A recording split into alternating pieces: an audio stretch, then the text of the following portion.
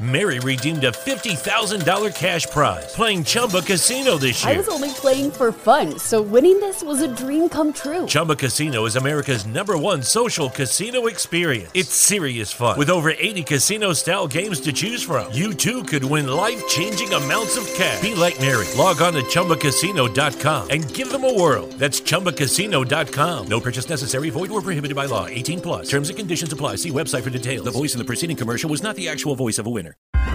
Shopify presents cool sheets from AHA to lying awake while you bake isn't cool. I suffered from the wrong kind of hot in bed, heat-induced insomnia. That was my aha moment. Bed sheets that keep you cool. Then I thought, how do I even sell bed sheets? That's when I had the idea that made it all possible, signing up on Shopify. With the help of Shopify's intuitive online store creator, I started selling sustainable bamboo sheets that keep cool year-round. And my cool idea became a reality. Hot sleepers around the world rejoice. Shopify makes it simple to keep your cool while starting and growing your business. Start selling with Shopify today and join the commerce platform powering millions of businesses worldwide. From AHA to anything is possible. This is Possibility, powered by Shopify. Start selling online today. Sign up for a free trial at shopify.com/free22. Shopify.com/free22. What's going on, everybody? Welcome back to Inside the File. And it's Griff. And in today's episode, we're going to be talking about the NFL, Celtics, Sixers, and the MLB lockout. With 6:45 remaining, Tatum drives down.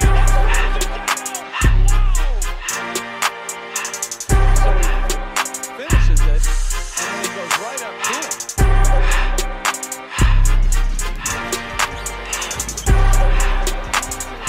So we're going to start things off with Lock of the Week. We got 2 week. I'll start off with mine. I have Pats plus 2.5 over the Bills on Monday Night Football. I think that's easy lockup. Yeah, the Pats have covered the spread of their last 6 games. I think the Pats win this game outright, and I think this is where the AFC shifts into the Patriots division once again. I think the Bills, it's a winnable game for both teams, but I just think that the Patriots win this one. I think they're just destined to win. Yeah, no, that's what I'm thinking. I saw that they were in favor, and I was like, well, they're gonna win the game. Yeah. Like the Bills are trending downwards and the Pats are at the point where like they're definitely trending upwards, but like this is the week where they're gonna set themselves apart from everyone else.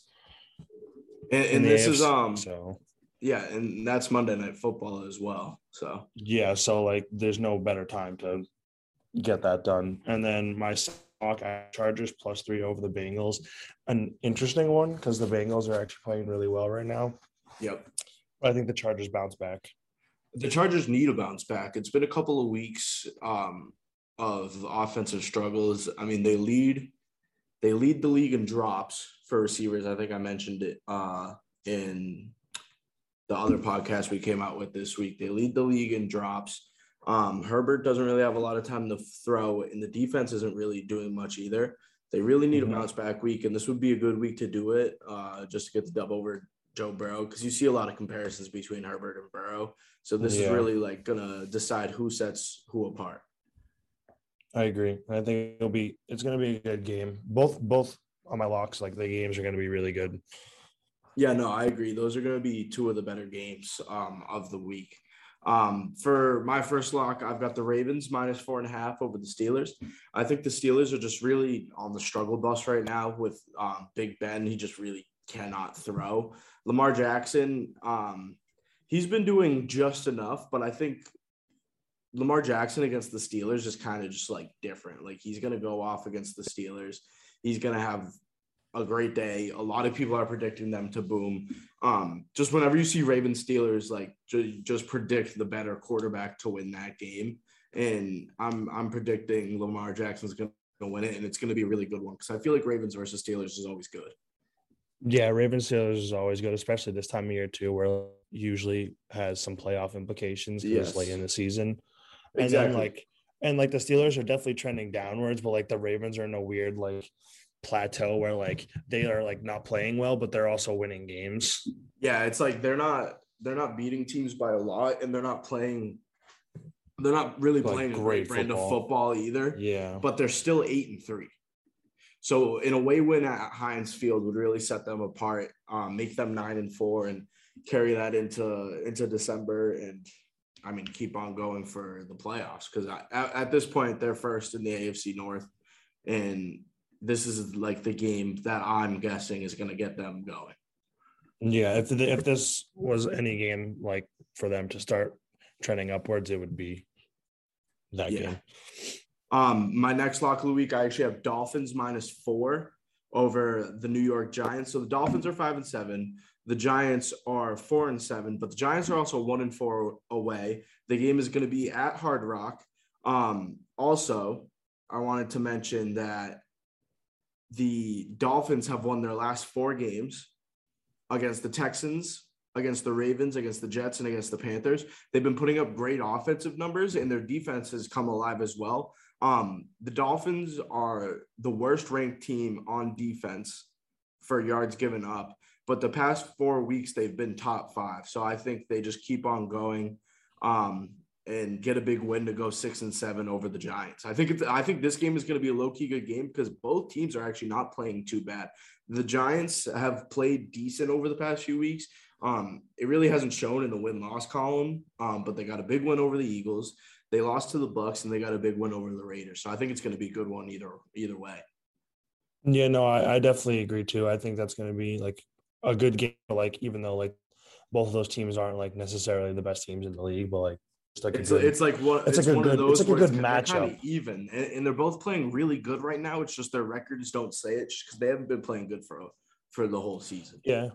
And I forgot who I was talking to about this, but the Dolphins defense, like they have good players on their defense. It's just for some reason their like whole unit is just not clicking together because last year they were ranked very, very well. Yes. And this year because I just wrote a piece for our website inside5.net. Go check it out about the Seahawks struggles. And I was looking kind of more in depth about their struggles on defense. Just to find out they weren't the last place team in the league for yards given up. It was actually the Dolphins, which was a big surprise to me. Yeah, which, I mean, they have like good corners too. And I feel like it's that whole situation with like the thing that started off the year with, I forgot who it was, but who complained about. Xavier Howard. It was Xavier Howard. That's what I thought it was. I didn't want to like mess that up. Yeah. I feel like that like just made the whole, like he tried so that way it wouldn't be a locker room issue, but like you can't like not say that and have there not be an issue with like everyone on the team. Right. Yeah, no, exactly. Because like, I mean, the points that he brought up, and we talked about it a while ago, and obviously this all got solved because he got his money. But the issue was they were paying Byron Jones so much when Xavier Howard had the better stats and really overall was just a better player. Like his argument was valid. It made so much sense. So I honestly don't even think that brought anything up in the locker room, but it's kind of just like from that point on, it was just a whole part of clicking, not only with the players, like with all 11 players on the field, but also the coaches. I feel like the play calling wasn't really that great to start the season, and they're kind of starting to figure out how to use these guys because they lost some guys, but they gained some guys. So it's kind of just like seeing where everybody fits in, and I feel like they're at that point now, and I think they're going to do pretty good against that Giants offense, who is actually playing decent the past couple of weeks with Danny Dimes. Yeah, they haven't been awful. Another game that I wanted to cover was obviously my Seahawks taking on San Francisco. This was about to be my lock of the week, but not for the Seahawks. But this is officially my last like chance for Russell Wilson to turn around and like have a good season, in my opinion, because we're 3-8 right now. We have 6 games left, right? And as of right now, the way that I saw it, we have 3 very winnable games, and then we have 3 kind of tough games that we can still pull off and pull an upset on, because right now we're going to be the underdog in those games. So one of the games that we're an underdog in is the one this Sunday against the 49ers. And I really could see us winning this game, but Russell Wilson has to play better than he's been playing. He's been playing not well at all. And I know it has stuff to do with play calling, and I know it has something to do with our offensive line. But Will, if you think about it, like literally, when was the last time that the Seahawks offensive line was good? Like not any in recent memory. No, not Like, since our 2 Super Bowl runs. I was gonna say, like, I mean, I think the last time they were good is when Marshawn Lynch was like one of like the best running backs in the league. Yeah, And exactly. like that was that, and I feel like that was purely created on his IQ of the game, because like him behind the line, he could find that hole very quickly, had that quick first step, but he wasn't necessarily like a speed back, obviously, but he had that knowledge to like. He was quick. He was quick. It's like almost strong. like a Kareem Hunt, like in comparison to like how it was Kareem Hunt, but like better. Yeah, exactly. Like he's better than like Kareem Hunt is. Like he had that ability to just sit behind the line and analyze and then go, and like obviously like the offensive line gave him a decent amount of time to do that, but like he was also quick enough to like make that decision before anything bad happened. Right. So the Seahawks are sitting at 3-8, right? And I said before, 3 easily winnable games. I'm going to mention those right now and see if you agree with that, Will. We have the Texans, not this week, but the next week. And then we've got the Bears and we've got the Lions as well on our remaining schedule. I think those 3 games are easily winnable games. And like we have 6 games left, right? 6 games, yep. 6 games left. So you guys can 9-8. If we win out. If you win out in 9-8, which I mean, I feel like you have a good chance to be even. We'll see here. Oh no, you wouldn't be even. You would be. You can't be even. We could be 7-9, or we could be 9-8. But yeah. What I'm thinking is the other 3 games that are remaining are the 49ers this week, and then we also have the Rams, and then we finish with the Cardinals. So I mean, we could like, I don't want to say it, but we could technically win out. I think the toughest game we're going to play the rest of the year is either going to be this 49ers game or it's going to be the Rams game. The Rams are kind of struggling. Well, they're winning, but they're struggling. Yeah, well, and the Stafford Seahawks is beat up.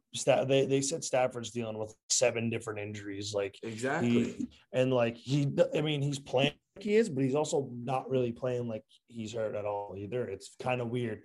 Like, I feel like it really depends on how well their line keeps him, like giving him time to throw, and then also like how well their defense is really combating the opponent's offense. I mean, if we could beat the 49ers and then beat the Texans, the next game is against the Rams. And if we're coming off 2 straight wins and we're going to play the Rams and Matthew Stafford is hurt and they already have enough injuries on that offensive side of the ball, I feel like it's going to be a great game. And I think we can pull out a win on that. I would love to go 7-9. Yeah, no, I think that's definitely a realistic outcome for the season. Wait, I feel 8-9. 8-9. It's confusing. Yeah, no, I was like, you guys could be even. I like totally forgot about the extra game. My prediction is 8-9 or 7-10. Yeah, I don't think we'll win out. I just think that's a little bit too difficult with what we have going right now. But if you guys want to. Can't count out the Cardinals game either as a winnable game. I feel like that is I definitely think it's a very winnable game. It's going to be because they're like in a weird plateau as well, because obviously Kyler and D-Hop were hurt for quite a bit this season and they were dealing with injuries, and now I believe they're back, right? Kyler's still questionable. Okay, so like, I mean, when he comes back, we'll see how he is, but like he'll be back by that last week though. Yeah, so I mean, but who knows, like if they're in playoffs, you know what I mean? They might not. Well, he might not play, but it really depends by that. Yes. Yeah, because I mean they're sitting at 9-2 right now. The Rams are at 7-4. And week 17, it could either be a game where they aren't starting Kyler and we win and we go 9-8 potentially, or it could be one of those games where Kyler's playing and they lost another game, and if they lose that game, the Rams win the NFC West and we go out there and we knock out the Cardinals just to screw them over. Like it could be one of those little trap games. Because of the injuries, like they're in a situation, like obviously if we talked about this like 4 weeks ago, like we did, like we probably would have been like, okay, well, Kyler's not playing the last like 2 games of the season and they're going to lock up the division. Yeah. And if we were talking about this 4 weeks ago, like we did, we wouldn't have seen the Seahawks drop 3 straight after Russ came back. Yeah, no one. I don't know about you, but I really didn't see that coming.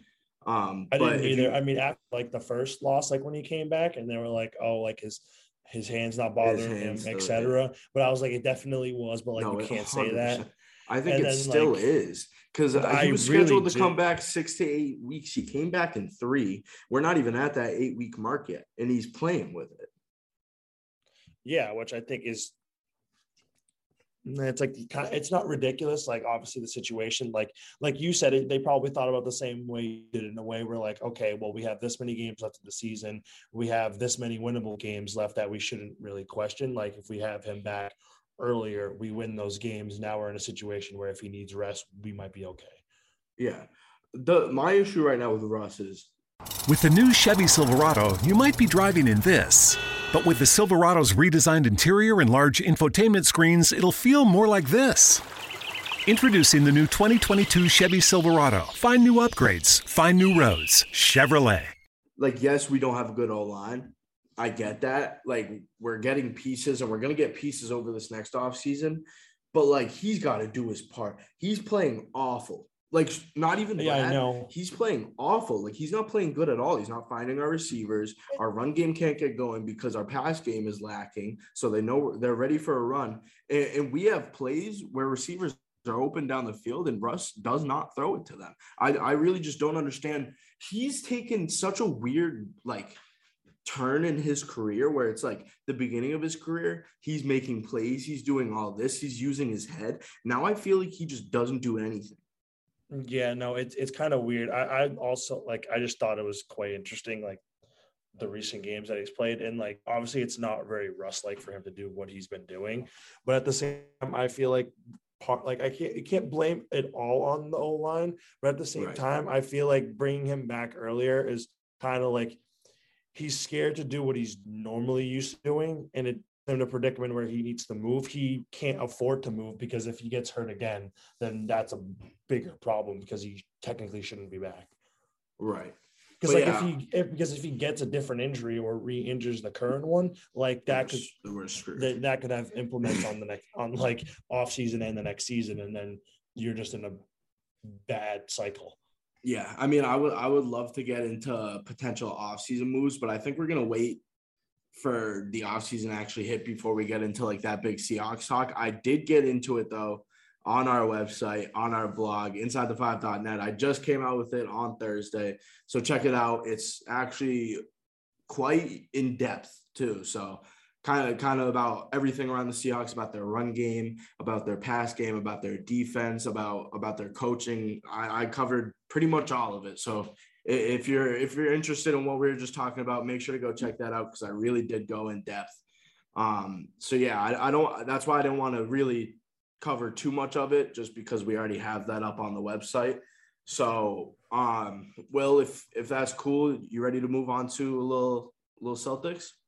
I had one. You have one more game to talk about besides like my lock and the Pats, because the Pats were my lock. It's actually tonight's game. We're recording on Thursday. Cowboys. Okay. Yes. Saints. I just want to say I think this might be one of the most important games for the Cowboys this season to get that trending upwards. Obviously, they're going to lock up the division. I don't think there's a question in that. But they have Amari Cooper back. CD's still questionable, I believe, and Dak is playing. After a tough Raiders loss, I think like for momentum, because they have the team to like win a Super Bowl this year, 100%. Right. It's just when all their pieces come back, it's whether or not they do something with it. And if they just keep winning, like when if they win tonight, CD comes back next or maybe the following week and they win back to back, like he's going to feel great. He like loves being there. Obviously, like he's been having a great season. So like, I feel like for him to come back happy and like in a good situation will in the playoffs. So, well, I've looked into the Giants a lot because I'm like really interested in the way that the Cowboys. Sorry, I was looking at the Giants logo. Mm-hmm. I'm like interested in the way that the Cowboys just like play, because they're a very exciting team. But a couple of knocks that they have for tonight's game, as in Thursday night, you guys will already know the outcome of this game. First off, I think they're going to win the game. I don't think they're going to win the game by a lot, but I think they're going to win the game. The reason I don't think they're going to win the game by a lot is because Mike McCarthy's not going to be there. He's dealing with COVID right now. Dan Quinn, who is a great coach, the old Falcons coach, is the interim head coach. And I feel like that might be a big issue. Dan Quinn is usually up in the press box controlling the defense.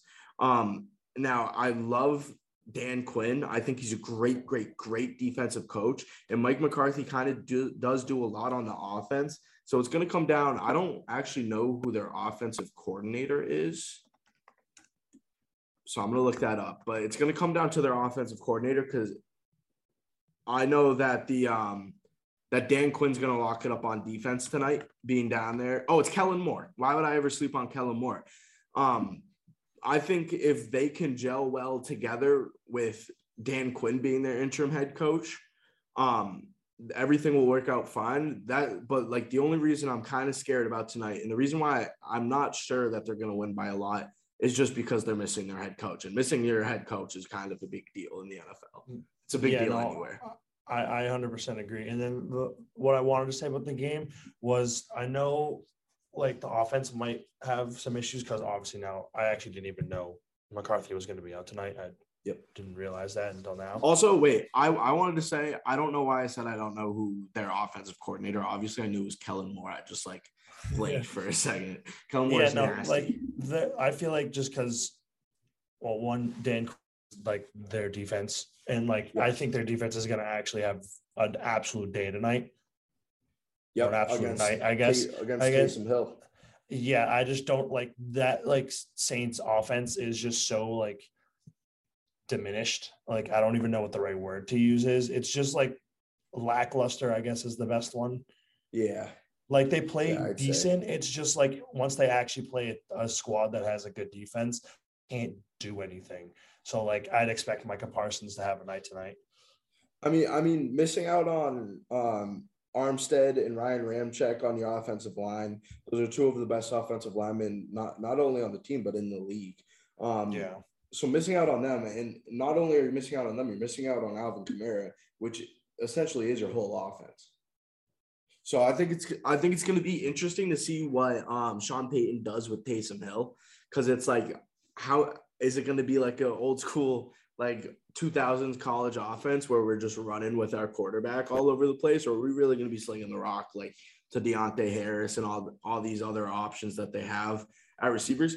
Because they don't have like a bad receiver room at all. No, like they have good receivers. It's just about what they're going to do with the run game today or tonight. That's really going to decide what the score of this game is going to be. But I think no matter what, the Cowboys are going to lock it up, and I think the Cowboys are going to improve to 8-4. I don't see the Cowboys losing 3 games in a row this season.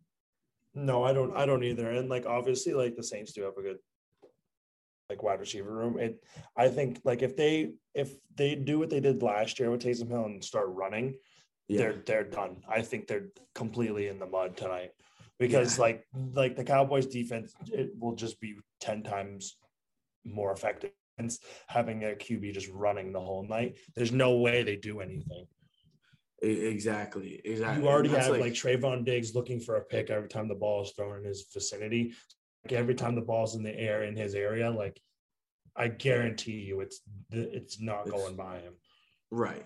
Yeah, no. So I mean, this game has to be a Cowboys win. Like this is a must-win game because they are the better team, and they cannot afford to lose 3 games in a row. Even in the NFC East, it's not just about winning the NFC East. It's about what position you're going to get in the playoffs. Like this could decide being the 2 seed or being the 3 seed or being the 4 seed.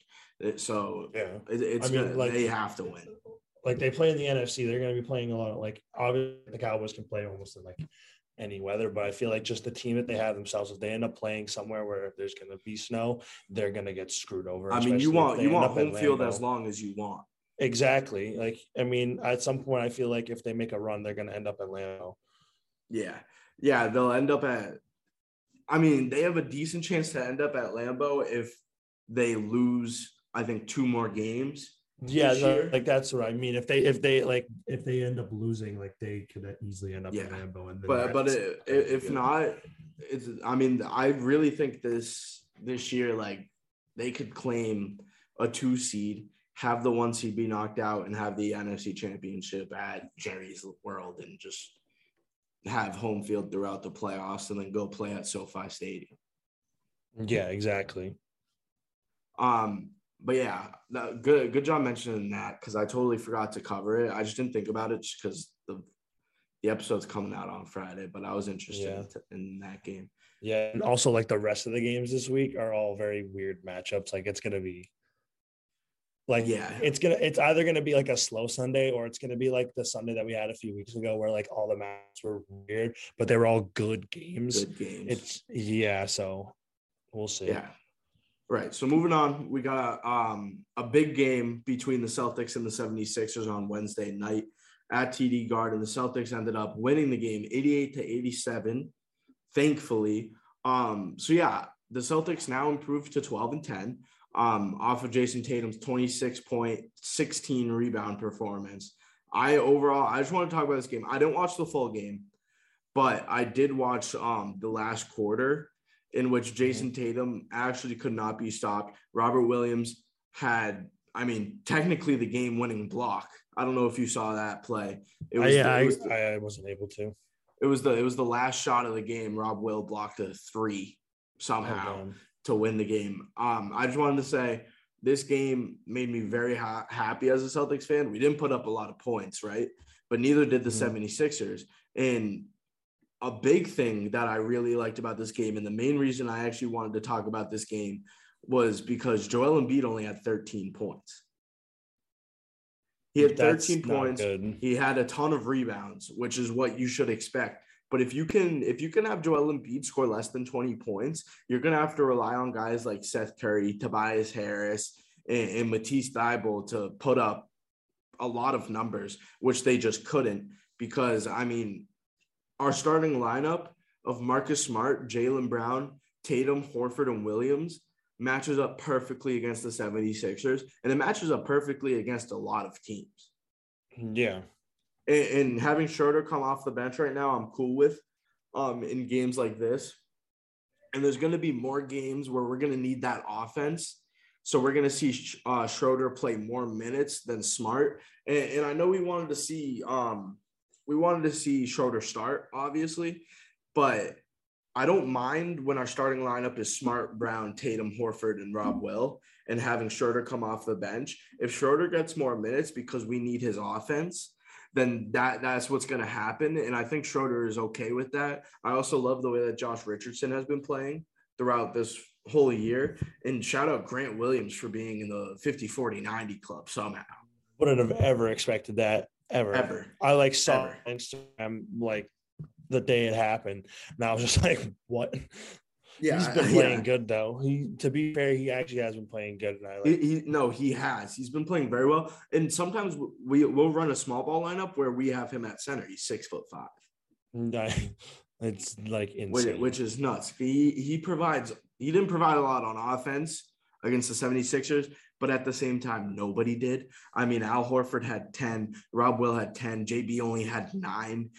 Schroeder obviously had double digits and 13. Schroeder's awesome. Schroeder was awesome in the fourth quarter as well. He got the crunch time minutes with Smart out there. I think they took out JB for a little bit, and they ran Schroeder and Smart, which I actually don't mind both of them on the court at the same time because it lets Smart it stops Smart from taking the dumb shots because Schroeder is open and takes better shots.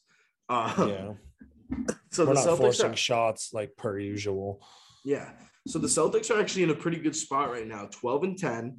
Our next few games, we take on the Jazz. I want to say that's tomorrow. It's going to be Friday night. And then we take on that's Friday night. And then we take on Portland, who will most likely not have Damian Lillard. It's at Portland. Portland has won 10 home games in a row. But without Damian Lillard, I think we'll be all good. And we take on LeBron again. We take on the Clippers. We take on the Suns. And, I think it's going to be an interesting West Coast little road trip. And we're going to see how many games we can win out of that. And then we'll come back. We'll play the Bucks. And the Bucks is going to be a great game. Greek night, shut up. And then after that, they've got Steph at the TD Garden, which I actually really want to go to this game. That's gonna be Because a good game. that could be the night, where Steph sets the all-time record for most three-pointers made in a career. That would be insane. Because that's what he's on pace to get. He's on pace to get it within like that day. Mary redeemed a $50,000 cash prize playing Chumba Casino this year. I was only playing for fun, so winning this was a dream come true. Chumba Casino is America's #1 social casino experience. It's serious fun. With over 80 casino-style games to choose from, you too could win life-changing amounts of cash. Be like Mary. Log on to ChumbaCasino.com and give them a whirl. That's ChumbaCasino.com. No purchase necessary. Void or prohibited by law. 18+. Terms and conditions apply. See website for details. The voice in the preceding commercial was not the actual voice of a winner. With the new Chevy Silverado, you might be driving in this. But with the Silverado's redesigned interior and large infotainment screens, it'll feel more like this. Introducing the new 2022 Chevy Silverado. Find new upgrades. Find new roads. Chevrolet. Within like 3 or 4 days of that day. Like, because, I mean, he didn't do great against the Suns in that game, but he's very, very close to the record. I think he's like 30-something three-pointers made, which, I mean, who knows? He could do that in like 3 games. He could do that in 4 games. He could do that in 6. Yeah, it really just depends on who he's playing and how he plays. Yeah, exactly. But the Suns did a great job playing against Steph Curry. I watched that game. That game was nuts. Bridges locked up Steph. DeAndre Ayton even played good defense against Steph. Just the way that they had things going on defense. They're a very good defensive team. They are made to play great defense against guards. And they play the Warriors again, I want to say on Friday as well. And that game is, they play them on Friday. Suns, Warriors again. That game is going to be insane because the Warriors are 18-3 and the Suns are 18-3 as well. I mean, both teams that's insane records for both teams. Especially at this point of the season, like to only have 3 losses. Yeah, I know. I mean, you're 18-3, both of them. And Devin Booker's most likely going to be out for that game. And yeah, I mean, I like the Warriors in that game. The only issue with the Warriors is they don't have bigs. They're still, they just put Wiseman and Clay in their G League team, so they're coming back soon. Right. Yeah. No, they are coming back. Once Wiseman comes back, I mean, Clay's going to be huge as well, obviously. But I don't really feel like I even have to talk about Clay because we know what Clay's going to provide. But when Wiseman comes back, it's going to be nuts because right now we have. Or not we. I'm not a Warriors fan.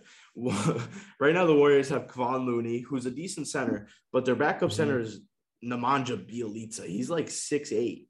Like that's like when we run Grant Williams because he just like shoots threes. Yeah, he doesn't do like much, but like they're playing well. So they're playing very well, and once.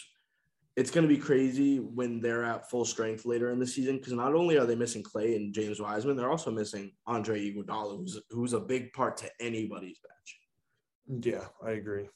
So, yeah, I mean, I wasn't expecting to get into Warriors talk, but they are playing very good right now. And the Celtics, I mean, we were worried about them earlier in the season, but I like the way that we're playing. I know we're just a couple games over 500, but that's a big win against Joel Embiid in the 76ers. And then we got a tough little West Coast road trip, and we're going to see what comes out of that. If we can sneak out a few wins, we'll be in a good spot. Right now, we're second in the Atlantic. We're back above the Knicks. We're above Philly. We're above Toronto. We're just a couple of games back of the Nets.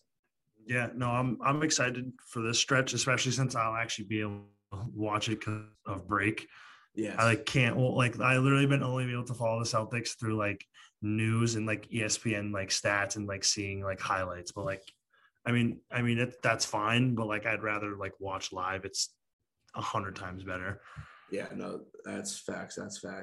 So yeah, moving on, the MLB. This is what I'm very excited about. Like this, like, well, I'm not excited that the MLB is happening. This is what's happening in the MLB, but I'm excited to talk about this because it's quite an interesting. Yeah. It's quite an interesting. You can take the floor. So we'll start off with. The offseason moves continued, regardless of the lockout that just happened. But I feel like we'll talk about the lockout first, and then we'll go into some Red Sox stuff. Yep. So last night, 12:01. So technically this morning at 12:01, the MLB decided to do an early lockout to try to save the 2022 season. They put out a letter to the fans, the MLB did, and I thought it was I read most of it. I got the gist of it within like the first 2 paragraphs of it, and it sucked. Basically, Rob Manfred blamed the MLBPA for not complying with his ideologies for the CBA, and then they were like, well, hopefully they do so, and then we can get the season on the way and continue what's going on. And like, that's just like, I'm not really sure like what the point of him that's like saying that was, like, because like they have to listen to him like anyways, but they're just not. So then there's a problem. That's why there's a lockout. But like, I don't understand why it's like, oh, if they listen, well, everything will be going through. Well, yeah, well, if they agreed with it, then like there wouldn't be a problem. Exactly. So I was actually like interested in the MLB lockout. This is the 9th one.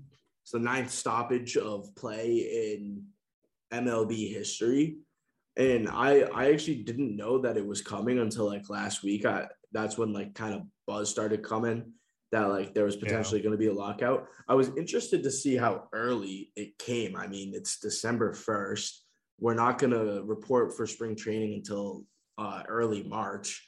And it's like, are they going to be able to like play games, or is this lockout going to last us until like May? Like, because it's so early. I mean, I've seen it with the NBA. We saw it in, what was it, 2011 or 2010, something like that. We saw it in the NFL. We saw it with the refs in the NFL too. And that was the worst thing that has ever happened in professional sports. That was awful. When there was the scab refs, those refs were literally like high school officials. Like, I ref high school football. That's like if I went to go ref the Seahawks versus the Packers. That was like an abomination of officiating. But with the MLB being a lockout in free agency, you can't talk to free agents. You can't make trades. You can't sign anybody. You can't do anything that's involved with your team. No, so like, I mean, hopefully it doesn't last that long. They did that way they could have more extensive talks. I think that's the right word.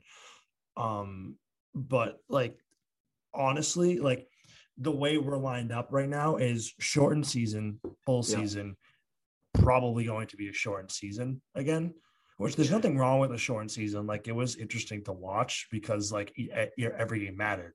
Like, I mean, like they played a 60-game season and every single one of those games mattered. Just unfortunately, Red Sox were awful that year. Yeah, they just weren't. So like it wasn't really appealing, but like the World Series was, the playoffs were, like everything else was cool. It's just like our favorite team just wasn't good. So yeah, I mean, but we got the best middle infielder in the nation. So yeah, so it doesn't. It'll be good to play in like 5 years. That's how the MLB work. Yeah, and then the other thing is, well, one, they erased all their pictures, so like so they can still use their likeness, but they can't use their photos. I saw that because a bunch of MLB players are just posting like blank photos. Of their so Twitter. They're not like allowed to use any of their team photos, I believe now. So like me wearing the Red Sox hat right now, like, is like kind of illegal. That's the way that I'm picking this up. Well, and so if someone, like, if you played on like on the Red Sox right now, cannot post a picture of them on the Red Sox. I'm pretty sure. But they're allowed to use their name because of the Red Sox, but they can't say they're affiliated with that because no one, like, I guess theoretically everybody's the agent. Yes. Like, well, it's not being a free agent. It's just nobody is in the MLB. Yeah. Like the MLB right now does not exist. Like, it doesn't. Well, I mean, it really doesn't, because like there's a lockout. No one's technically obligated. Like, so like, and a few players tweeted out, like, which is obviously awful. A few players who had season-ending injuries and like surgeries and stuff like that, they can't receive care right now from like the best team doctors and stuff like that, like, because they have the best doctors, right, and the best medical staff, like each team does, and they can't, like, they have to go, like, obviously local medical teams will be fine. It's just like after going through that to like that, like who knows what that means for their career. Right. That's why I was confused because like Jackie Bradley Jr., obviously, I'll just mention it. We traded away Hunter Renfrow, which first off, I don't like the trade. But we traded Hunter Renfrow. We traded Hunter Renfrow for Jackie Bradley Jr. and a couple of prospects who we'll see in 15 or so years.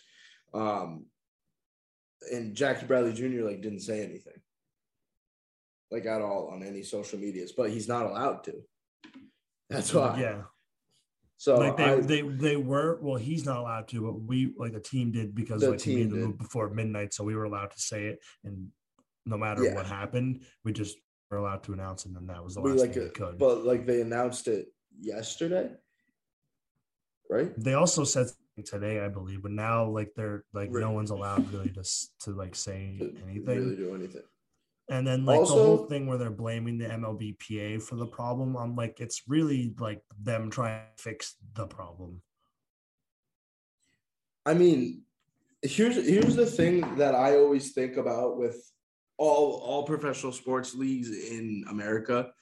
When it comes down to like this lockout, you cannot blame this on the MLBPA, because the MLBPA or say the NFLPA or the NBAPA, it is never going to be their fault. They are never going to try to actually like finesse the league, but the league is always going to try to finesse them. Like that's always the case. They have the Players Association for any league in America is literally obligated to basically say yes to everything that their league says they have to do. And it's like, all right. And then they tell the players, this is what's going on. Figure it out. And then when the CBA expires, whatever agreement they came upon the last time, then that's how this happens, because then they have no, like in the CBA it's obligated that they have to listen because they signed something, but now that it's up, they have no obligation to be like, okay, like no, like we don't have to do this, like I'll sit at home. And like obviously no one wants to do that, but like nobody actually wants to sit at home. But at the same time, like the thing that this is when like these professional leagues turn into the NCAA, where it's like we can make so much more money. It just so happens that we're gonna fuck over these players, and like so they try to do it. They try to finesse them. It doesn't work, and this is what it leads to. It just never makes sense. The governing body is always going to try to make the max amount of money, not caring about anybody else that it's harming, as long as they're bringing in revenue for themselves. And that's why these lockouts happen. That's kind of what I was trying to say with like saying it's never the Players Association's fault, because it's not. It's always the league or the governing body trying to take advantage so they can produce the most revenue for themselves. Honestly, like, I'm sure everyone has the same thing, but in all honesty, it has to be Manfred's fault. Yeah, it's been his fault. We know like Manfred isn't a good commissioner, and there's only a handful, or not even a handful. Like I can count on my fingers how many good commissioners there are in our major league sports in America, or even like over the world, because like these guys are here, and I feel like the commissioner, like first off, Roger Goodell sucks. Yeah, I was going to say, really the only one that I'm a huge fan of is why did I just draw a blank on his name? I literally know. What league? Adam Silver. Yeah, Adam Silver. I think I do too. I think he's fantastic. The only big issue I have with Adam Silver is he loves LeBron too much, which is, if you think about it from a business standpoint, it's not fair. A bad thing. Not a bad thing. It's a fair point for him to be like, okay, we have to like treat him well because like technically she's the best player in like the world. Right. Like, and I mean, the things that he does is to get LeBron more revenue, but it's also to get himself more revenue through LeBron, because which helps the entirety of the league. Yeah, because that helps everybody. All their groups are fine ever since the last law, which was 2011 for them, I believe. Ever since then, I'm pretty sure everything's been sailing smoothly for the NBA. Yeah, another commissioner that I actually don't mind is the NHL commissioner, Gary Bettman. Yeah. Bettman's not awful. I mean, he's doing a good job of like expanding the game. I mean, I think that's great. I think they do still have some like minor problems, but there's just it's nothing as bad as the MLB is. I think by far, I was about to say by far. This isn't a thinking thing. By far, the MLB has the worst commissioner, and they are the worst like run league. I mean, you see the way that they work with their minor leagues. They finally just got housing for their minor league players. It's 2021. The minor leagues have been a thing since like the 40s. Well, like the problem is like even like double A, single A, low A, like high A, whatever, you know what I mean? Like those ones, I can understand. Like there might not be enough funding for the lower minor league teams, but like your triple A players should not be be finding housing on their own. Like, I mean, yes, they definitely should be able to pay for it. I agree. Yes. But like they should not have to I mean, we can even use our example, like the Worcester Red Sox, like from them moving from Pawtucket for them to all find housing in Worcester. Like, I mean, we live in Worcester, so like that's damn near almost impossible. Yeah. The good thing is though that I like what the Red Sox organization does. And I don't know if any other organization does, just because I'm a sport management major. On LinkedIn, I was looking through like the Red Sox organization, their front office.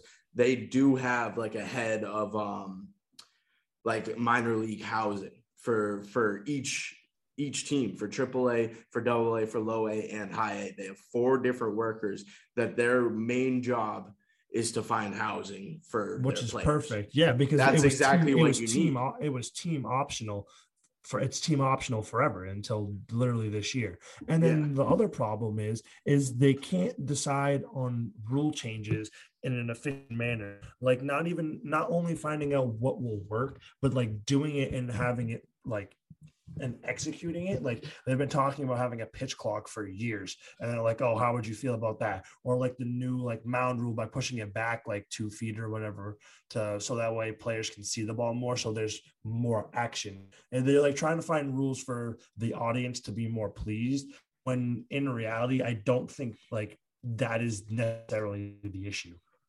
Right. Yeah. I feel like they're so focused on things that aren't or shouldn't be the priority. No, like that. I mean, like I totally agree that like they definitely need to figure out something to make viewership go up, because I mean, obviously, I think this year it was one of the highest it's been in a long time. Yes. I thought this year was great. I mean, the Red Sox were doing good, so like I was definitely watching, but I was more attentive to the league as a whole, not even just like the Red Sox. Like usually like you only hear about the top teams, and then like you hear about the bottom teams because you're like, oh, at least we're not them. Like that's how you only hear about them. And then like this year I felt like we heard a lot about the middle teams because the race this year for each division was fairly good. But like the whole like pitching situation, how they can't figure out a rule for that, and then they decide to test it out in the minor leagues and spring training, like that's not going to do anything because like most teams aren't actually playing their players. Yeah, right. Like it doesn't necessarily, like you'll see it on the offensive standpoint is what they're looking for, but like you're not going to find anything from the defensive standpoint. There's really nothing to change there. Right. So like you said with like people paying more attention to the MLB, they've been down for the past couple of years, not only with COVID, but the year before COVID.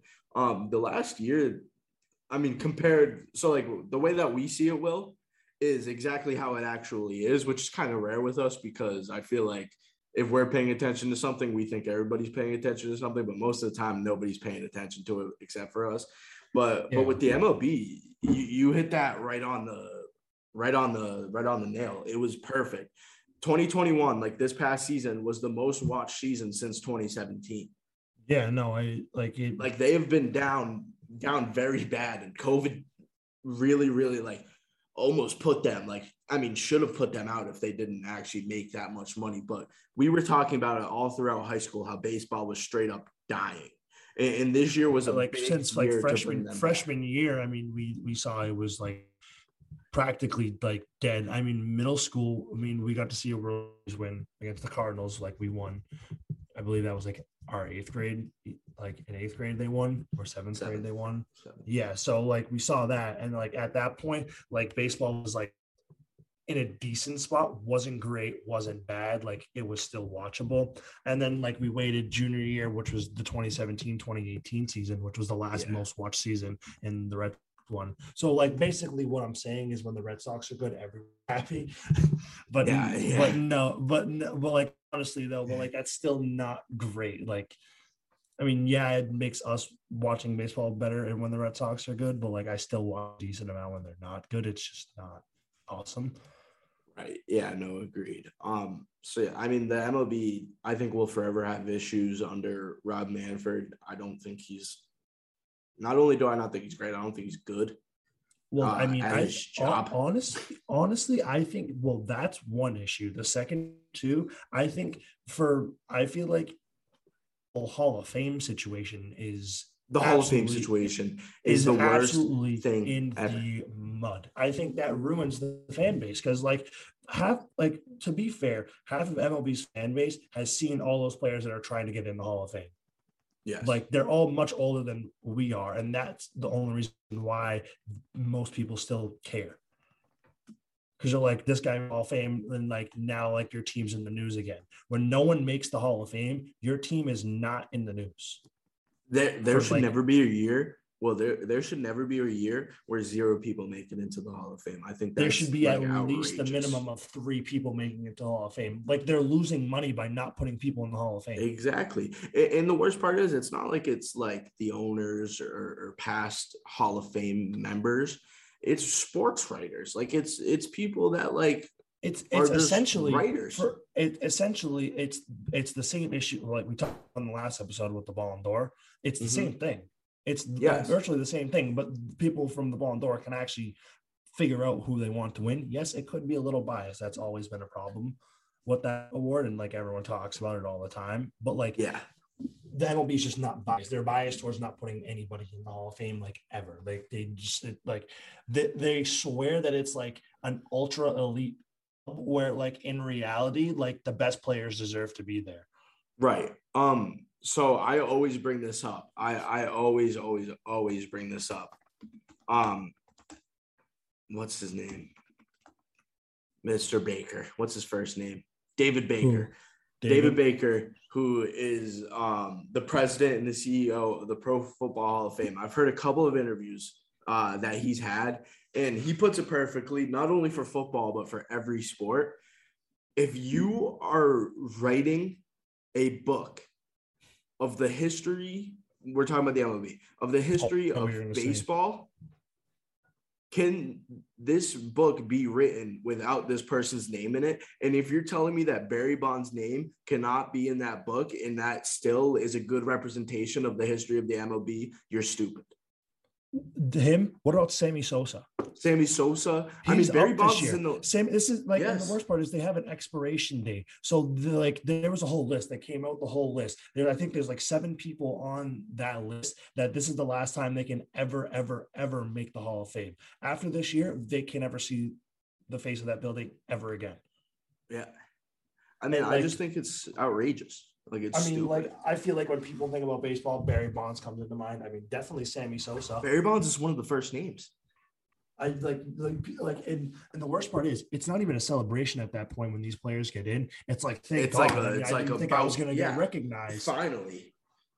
Like, yes, like sometimes it happens in the NFL, but like they're like hyped. They're like, oh my God, like that's cool. Like, you know what I mean? Like it's hard to get in the Hall of Fame for the NFL because there's so many names and people trying to get in, but they don't expire. Like why? Yeah, exactly. Like why does my career have a time?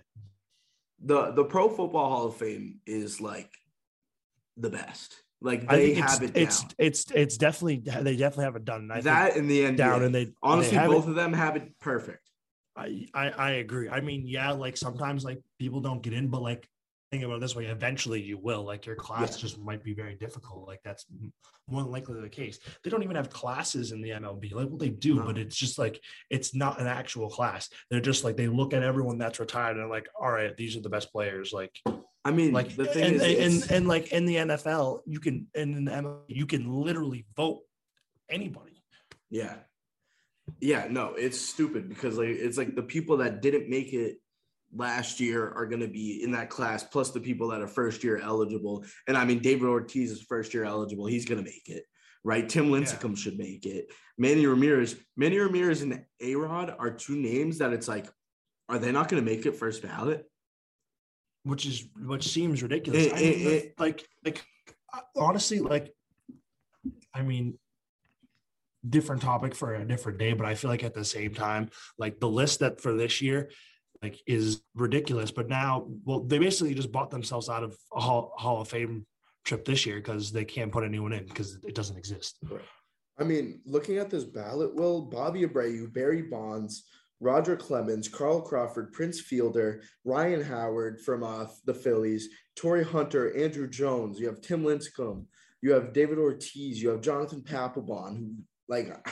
You have Manny Ramirez, A-Rod, Jimmy Rollins, Kurt Schilling, Gary Sheffield, Sammy Sosa, Mark Teixeira, Billy Wagner. All of these guys, in my opinion, deserve to be in that Hall of Fame, and I guarantee you less than half of them will be. Jimmy Rollins, Jake Peavy's on this list. Jake Peavy, the GOAT. I remember seeing them post this like last month or maybe a month and a half ago, and I was just all these names that are on this list, I feel like if you talk to like a bunch of people and you showed them these names, it'd be like, oh my God, remember this guy, remember this guy, remember this guy. And like, you can do that for any Hall of Fame ballot, but at the same time, there's just not enough people in the Baseball Hall of Fame where they're just like they're just essentially basically pissed off that people juiced and are trying to rewrite the history of baseball. That's basically what they're doing. That comes back to the viewership. It comes back to the fan bases. It's a modern day history. It's a modern day U.S. history book. Being in the Hall of Fame is like, if one of your favorite players is in the Hall of Fame, that is so much different from them not being in the Hall of Fame. And Barry Bonds and Sammy Sosa not being in the Hall of Fame, those are two of the most important players of the 90s. Maybe the two most important players of the 90s. Like, they genuinely changed the game. Yes, they juiced. And yes, it was the biggest scandal ever. But at the same time, it was the biggest scandal ever. And you know what a big scandal brings you, Will? That brings you popularity. It brings you viewership. It brings you if anything, that helps you out. Like the fact that they were even like, I still don't like I'm totally not for the whole like juicing thing, but the fact that they did it and they were actually good, like that's different. The skill was there. It's just that they were 10 times stronger than they were before. Like, I mean, like, cool. He hit the ball 480 feet out of the stadium, but I mean, like, if he juiced, he was hitting it 420. Yeah, exactly. Like, still going out. It was still going out regardless. It just went a little further for the fans. Like the ball wasn't like not leaving the stadium, like it was going out. Exactly. Yeah, no. So I mean, the MLB is just completely over. As Will's getting super excited, so I'm guessing that the Manchester United score is now 2-1 and not 1-1. Yes. Soon. All right. So yeah, well, I don't have anything else. I don't know about you, man. That's all I got for today. All right. Well, hope you guys enjoyed. All 4 of our locks of the week are going to hit this weekend, so smash that on your bets. I'm down bad on betting, so I don't think I'll be betting on Sunday. I think I'll be out of money in my account. But I will see you guys on Tuesday. Make sure you go check out the socials, Inside the 5 Pod. Make sure you check out the website, InsideThe5.net. Have a good weekend, and peace. Peace.